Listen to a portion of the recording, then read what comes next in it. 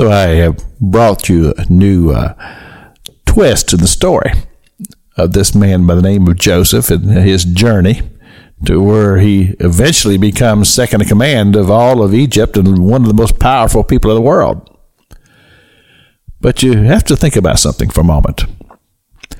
If these events concerning Joseph and the wife of Potiphar had not happened and these lies had not been told, it's very possible that Joseph would have spent the rest of his life as a prisoner. But yet there was destiny in the life of Joseph, as I believe that there's destiny for all of us. And I believe that God has his hands in our destiny and in our journey. And I do believe, as the Psalms tells us, that the steps of the righteous man are ordered of the Lord. But there are times in our lives, as it was in the life of Potiphar, at that moment that his wife held up that garment and made these accusations toward a man that he had come to trust in such a way. There begins that time of processing.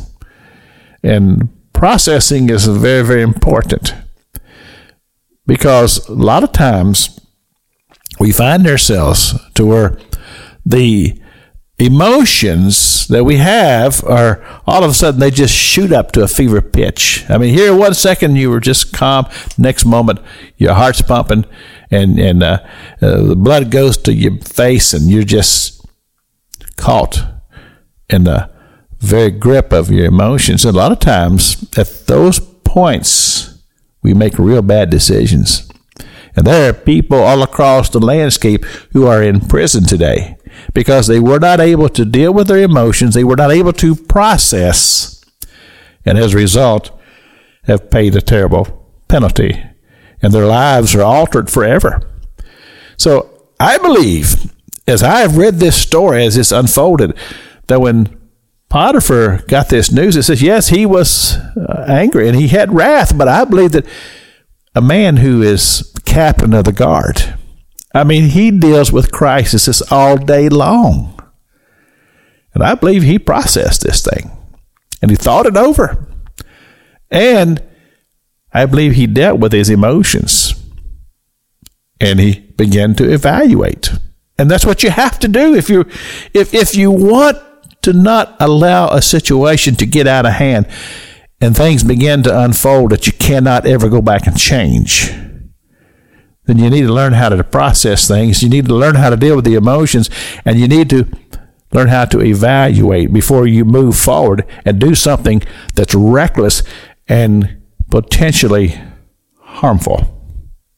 So, I believe that Potiphar did evaluate the situation, but yet he's in a dilemma. He knows he cannot just ignore this and just make it go away. He's got to do something.